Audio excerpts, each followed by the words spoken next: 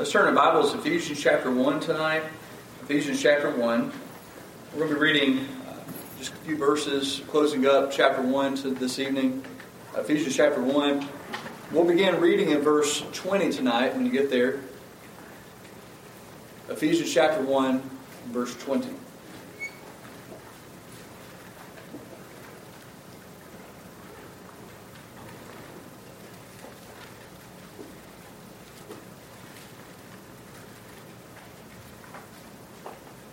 Now we're starting here in verse 20. We're actually starting in the middle of something that Paul has been saying.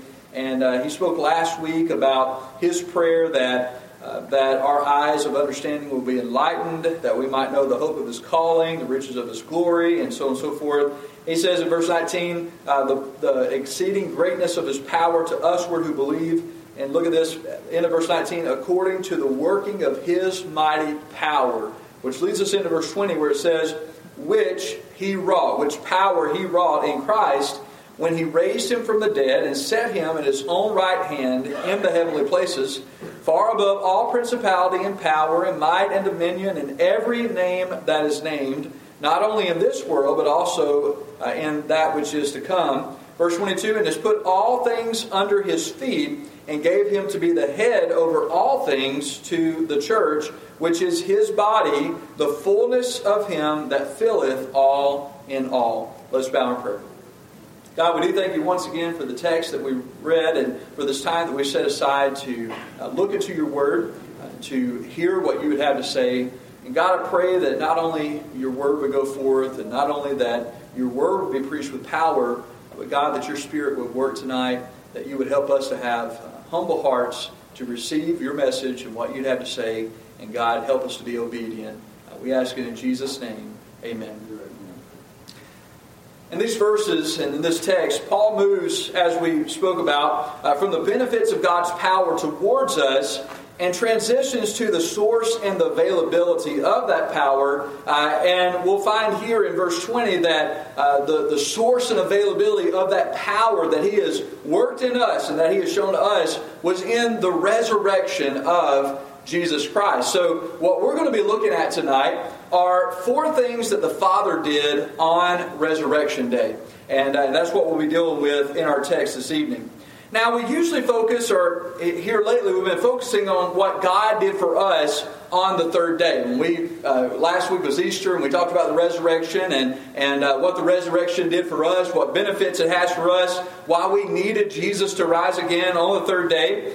But here that we find that not only did we get some things from the resurrection, but that Jesus also gained some things in the resurrection itself. Now, our text says that the Father wrought 4 things. If you look at verse 20, it says, which he wrought in Christ.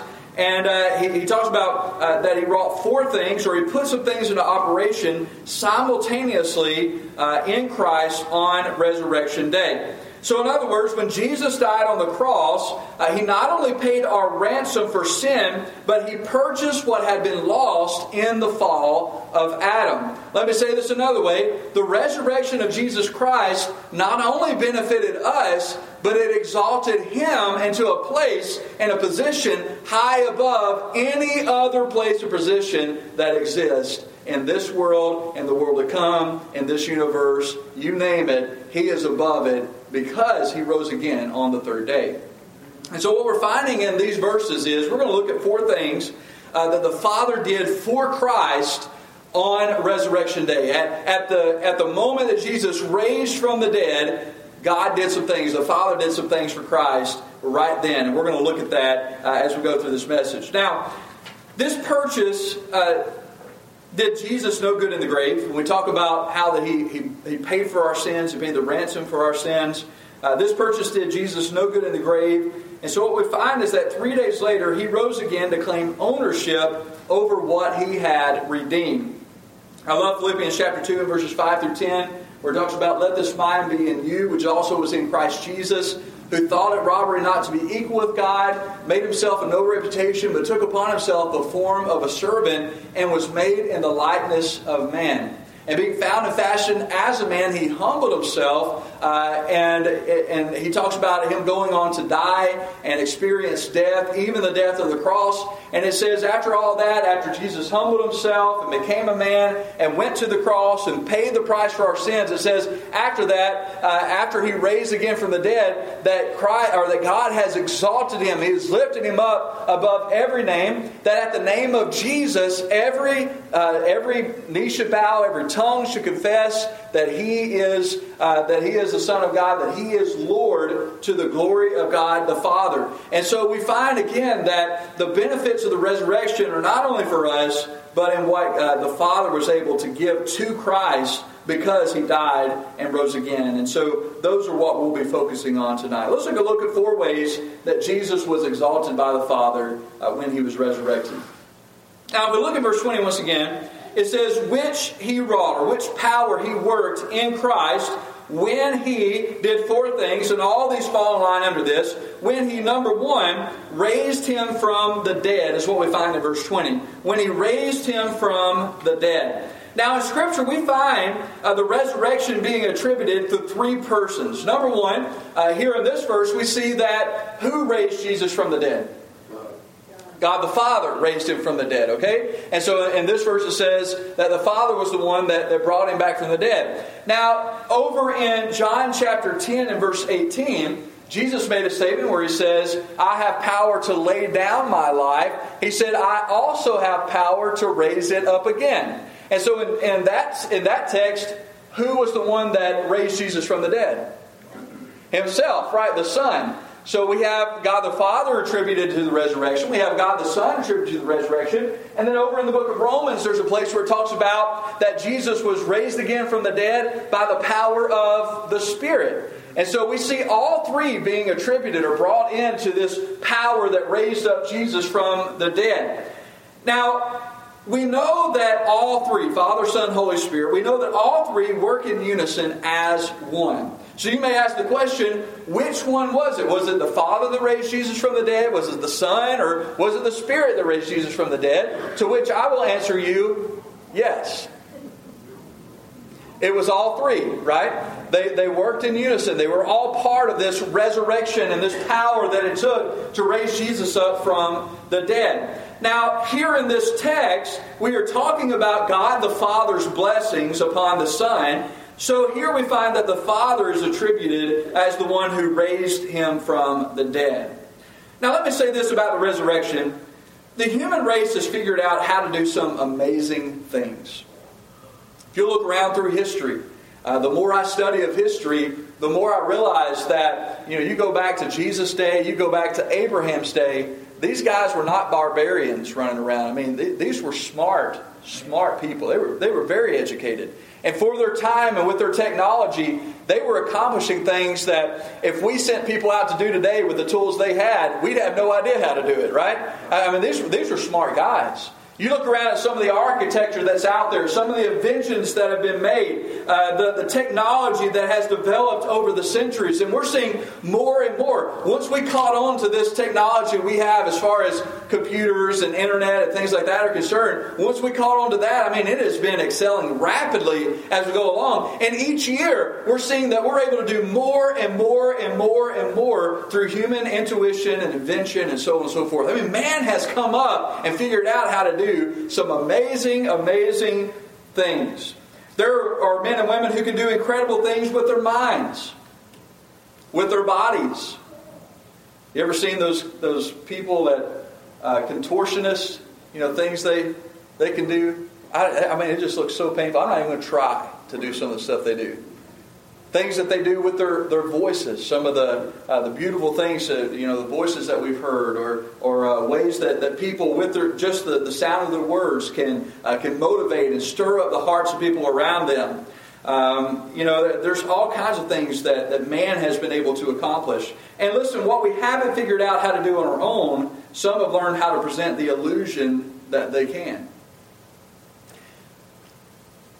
We've got illusionists who can make it look like they're rising off the ground. We've We've got people that can do all kinds of amazing things, present all kinds of amazing illusions. And with the computer age and the things we have as far as that is concerned, those things have been made even more possible to create these illusions. I saw someone the other day, I don't know where it was, I think I was just flipping through Facebook, and there was a video that was playing, and this guy stood on one side of the swimming pool and walked across the water to the other side of the swimming pool. I don't know how he did it. I don't believe that he did it. But he sure gave the illusion that he could. And so, how does someone come up with this? How does man invent or is able to do a lot of the things that he's able to do? I mean, mankind is truly amazing, some of the things that they can come up with. But listen, men can do amazing things, but I want you to understand, no one, not any of them, have ever been able to raise themselves from the dead. Those people, those great inventors, those great leaders of history, those great builders and whoever it might be, if they live long enough, they're in the ground. They're dead. But I want you to know there's one who was able to raise himself from the dead. One who did come back from the dead. And as hard as we might try, no one can mimic that. So much was accomplished in that resurrection morning. So many scriptures were fulfilled and so many victories were won. Yet these verses speak not only of His resurrection and how it benefited us, but we see how it benefited Him as well. Now we see in the next couple of verses that not only did the Father raise Him from the dead, but here's what He did for Christ. He set Him at His right hand. Look in chapter 1 verse 20 on down through verse 21. It says, we follow, it says, which He wrought in Christ when He raised Him from the dead. And look at this. And set Him at His own right hand, where? In the heavenly places. It says in verse 21, far above all principality and power and might and dominion and every name that is named, not only in this world, but also in that which is to come. Now I want us to look at a couple things here as we think about the fact that He set Him at His right hand. The word set here in verse 20 literally means to be seated. Not just to place someone somewhere, but to put them in a seated position. So that after Christ was raised from the dead, He took a seat next to the Father in heaven. He was seated at the right hand of the throne of God in heaven. Now, this teaching or this truth is actually a quote from Psalm 110 verse 1, which says this. If you want to turn over there with me. Unless y'all have electronics, nobody's turning, but I'll go ahead and go there. Psalm 110 and verse 1 says this. It says, the Lord said unto my Lord, sit thou at my right hand until I make thine enemies thy footstool. Over in Mark chapter 16 and verse 19, it talks about this. Mark 16,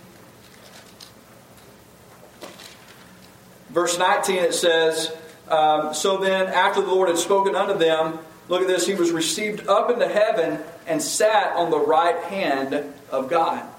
Now I want us to think for a second what it means to be seated at the right hand. For Christ to be seated at the right hand of God signified that He is not only the future heir of everything God owns, but that He is a present and equal authority with God. Let's look at it like this. If a king over a kingdom sits his son at his right hand, understand that technically the king is still acting king, but what he has done by sitting his son at his right hand is he has granted him all equal authority and power to rule and to reign over his kingdom.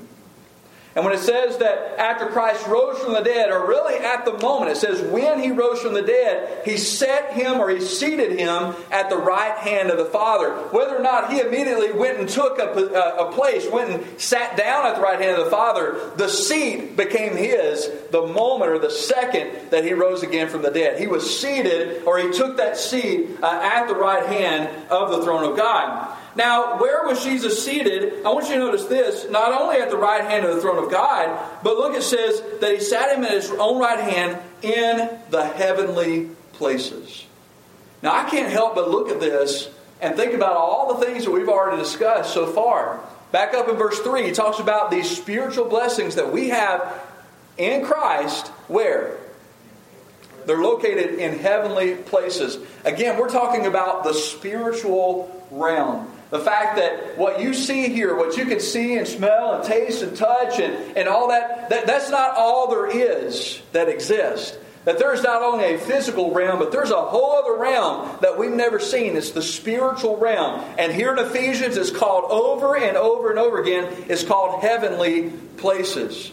So that when Jesus rose again from the dead, He didn't just take a seat next to the Father, but He was seated in heavenly places where all of our blessings are located. He is seated in heavenly places over everything that exists in that realm. And not only in that realm, but in the realm, the physical realm, where we live as well. I know this sounds like something from a science fiction movie, but I'm telling you, that's what this is talking about. That there's a spiritual part of this universe just as real, just as alive and vibrant and working right now as what we see in the physical.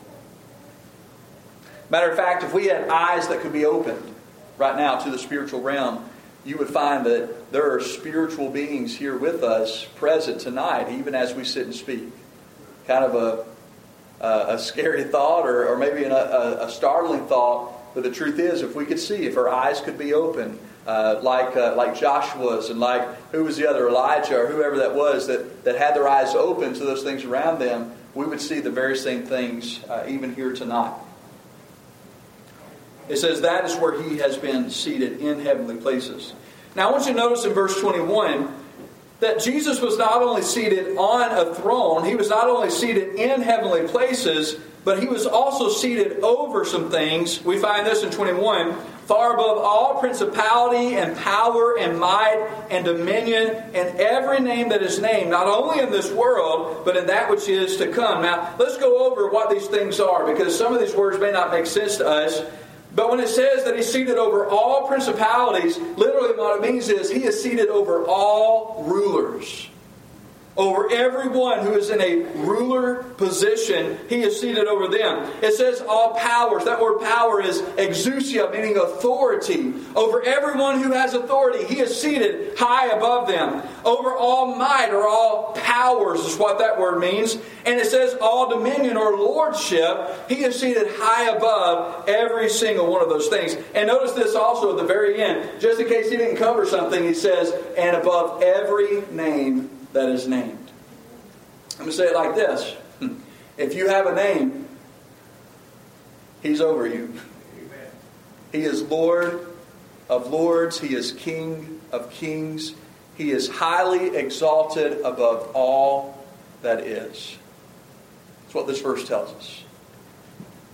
The moment He was resurrected from the dead, He was seated at the right hand of God in heavenly places, and He was placed over. He was set over everything that exists in both the spiritual realm, the heavenly places, and in this world as well. I want you to understand that this list applies to the powers in the spiritual realm and in the physical realm together, both in this age and in the one to come. Here's what this means. This means if we're talking about in the spiritual realm, we're talking about in heavenly places, that Christ is seated far above Satan. He is seated far above any of Satan's minions, any of his captains, any of the people that are ruling under him. He is seated far above anything or anyone located in the universe. And I want you to notice He's not just seated above. It says He is seated far above, high above anyone else. A name above all names. I want you to also notice in verse 22 that not only did He set Him at His right hand, but He put all things under His feet. Look at verse 22. It says He has put all things under His feet and gave Him to be head over all things to the church. The third we're looking at is that He's put all things under His feet. Now look, not only did God put Jesus far above all things, but He also, as we see here, put all things under His feet. Now, I want to make a distinction there. It may sound the same, but I want to make a distinction. In verse 21, if you look back there, it says that He's placed where? Far above. Okay? He's placed far above all these things. In verse 22, it says that these things are placed where? Under His feet. There is a difference here. I know it may not sound like much of a difference, but there is a difference here. You see, in verse 21, He is made the Lord of all. In verse 22, He is the victor over all. In verse 21, He is the King above all kings. In verse 23, He is the champion who's defeated all powers opposed to God. In verse 21, we find that this makes Him unchallenged. There's no one that could reach His state or His position. But in verse 23, He's not only unchallenged, He's undefeated. No one could defeat His power, His authority. You see, Jesus is not just seated higher, but literally what we're seeing here is that His feet are pressing down on the necks of all His enemies. He is King of kings and Lord of lords. Over in that verse, Psalm 110, verse 1, we saw where some of this comes into play. It says, "My Lord said unto my Lord, sit thou at my right hand until I make thine enemies thy" what? Thy footstool. Here's literally what would happen back in those days when an enemy king had been defeated, or an enemy ruler had been defeated. They would bring that leader, they would bring him in to the winning king, and that king would put his feet on the throats of his enemies, showing that he had conquered and completely defeated that kingdom or that empire, whatever it may be. So not only is he seated high above anyone in his own kingdom, but he is the victor and the champion over the enemy kingdom that was fighting against him. And we find the very same thing here. Not only has he been seated at the right hand of God, but all of his enemies have been made his footstool. You know what that means? It means that we're not waiting on Christ to win some victory at a later date, somewhere down the road. We've got all these things in Revelation about these wars that are going to be fought and these things that are going to be done. I want you to understand that we're just waiting for the play button to be hit there. Christ has already won. He has already been seated. Those victories are as good as done because He is the champion of all His enemies right now.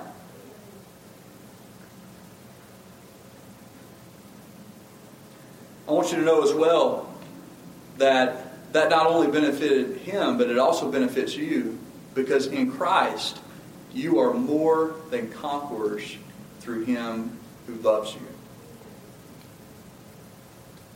If you will, turn over with me to 1 Corinthians chapter 15. It's not far from where you are. 1 Corinthians chapter 15. And let's look at verse 17 when you get there. Let's read some things about the resurrection of Christ and what this did for Him according to the book of 1 Corinthians. Chapter 15 and verse 17. There had been some question about whether the resurrection had actually taken place. And Paul said in verse 17, "If Christ be not raised, your faith is vain, you are yet in your sins. Then they which are fallen asleep in Christ are perished. If in this life only we have hope in Christ, we are of all men most miserable." If Jesus didn't raise from the dead, we're in trouble. Look at verse 20. "But now is Christ risen from the dead, and has become the firstfruits of them that slept. For since by man came death, by man also came the resurrection of the dead. For as in Adam all die, even so in Christ shall all be made alive. But every man in his own order. Christ the firstfruits, afterwards they that are Christ at His coming. Then cometh the end, when He shall have delivered up the kingdom to God, even the Father, when He shall have put down all rule and all authority and power." What is He? He is the conqueror over all authority and rule and power. Verse 25, "For He must reign," when? "Till He has put all enemies under His feet." Verse 26, "The last enemy that shall be destroyed is death." Why? Verse 27, "For He has put all things under His feet. But when He saith all things are put under Him, it is manifested that He is accepted, which did put all things under Him." What does that make Him? It makes Him the Lord above all lords, the champion over all enemies. I want us to look at one last thing. Not only did the resurrection set him at the right hand of God, put all things under his feet, but the last thing we'll find here, how it applies to us directly, is that it gave him headship over the church. If you'll look with me in Ephesians chapter 1 and verse 22, it says, and to put all things under his feet, and look at this, and gave him to be the head over all things to the church, which is his body, the fullness of him that filleth all in all. There really can't be enough emphasis on these verses and what they mean. In Colossians, we find an emphasis on the church being the body of Christ, whereas here in Ephesians, we find an emphasis on Christ being the head of the church. Head here means superior, or that which gives life to. So what we find is that he not only has been set at the right hand of God, and not only has all things been put under his feet, but he has been given complete superiority and lordship over the church. And as the superior and the Lord over the church, he is also the one that gives life to the church.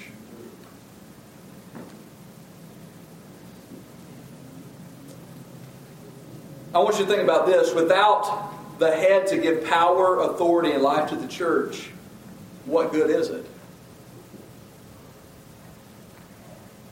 If we decide to become a church that's going to function outside of Christ, or outside the power and the authority of Christ, if we're going to go do our own thing and decide who we're going to witness to and who we're not going to witness to, decide who we're going to accept into the church and who we're not going to accept into the church, if we're going to decide what commands we are going to keep and the ones that we're not going to keep, if we're going to make these decisions on our own, then Christ is not the head of the church.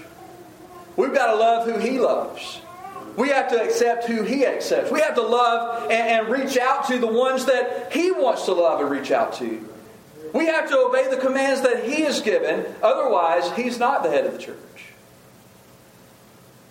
And if a church exists over which Christ is not the head and the ruler and the authority and the life giver, then what purpose could that church possibly serve?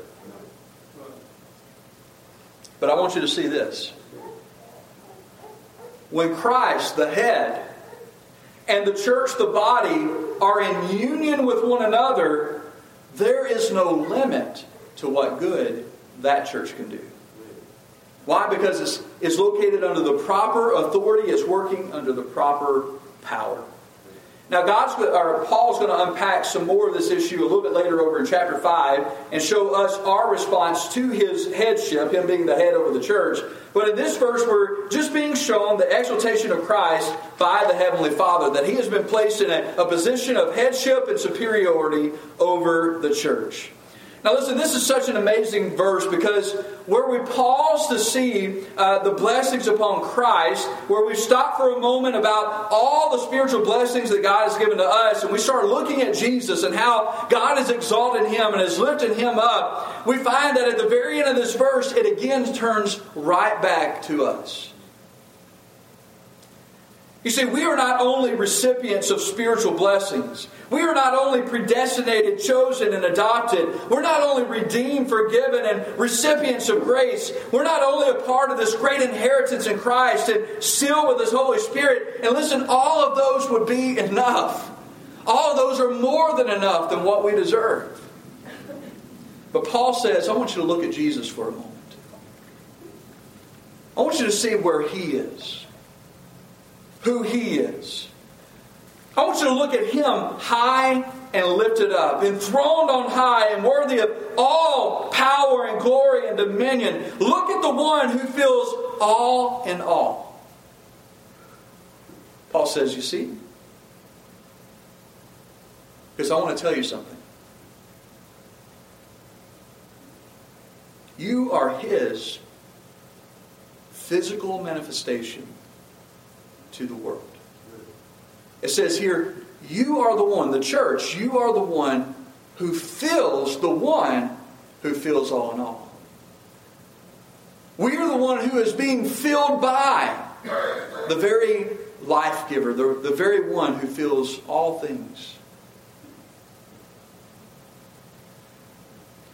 Just as Christ is the fullness of the Godhead, it says here that the church is the fullness of Christ.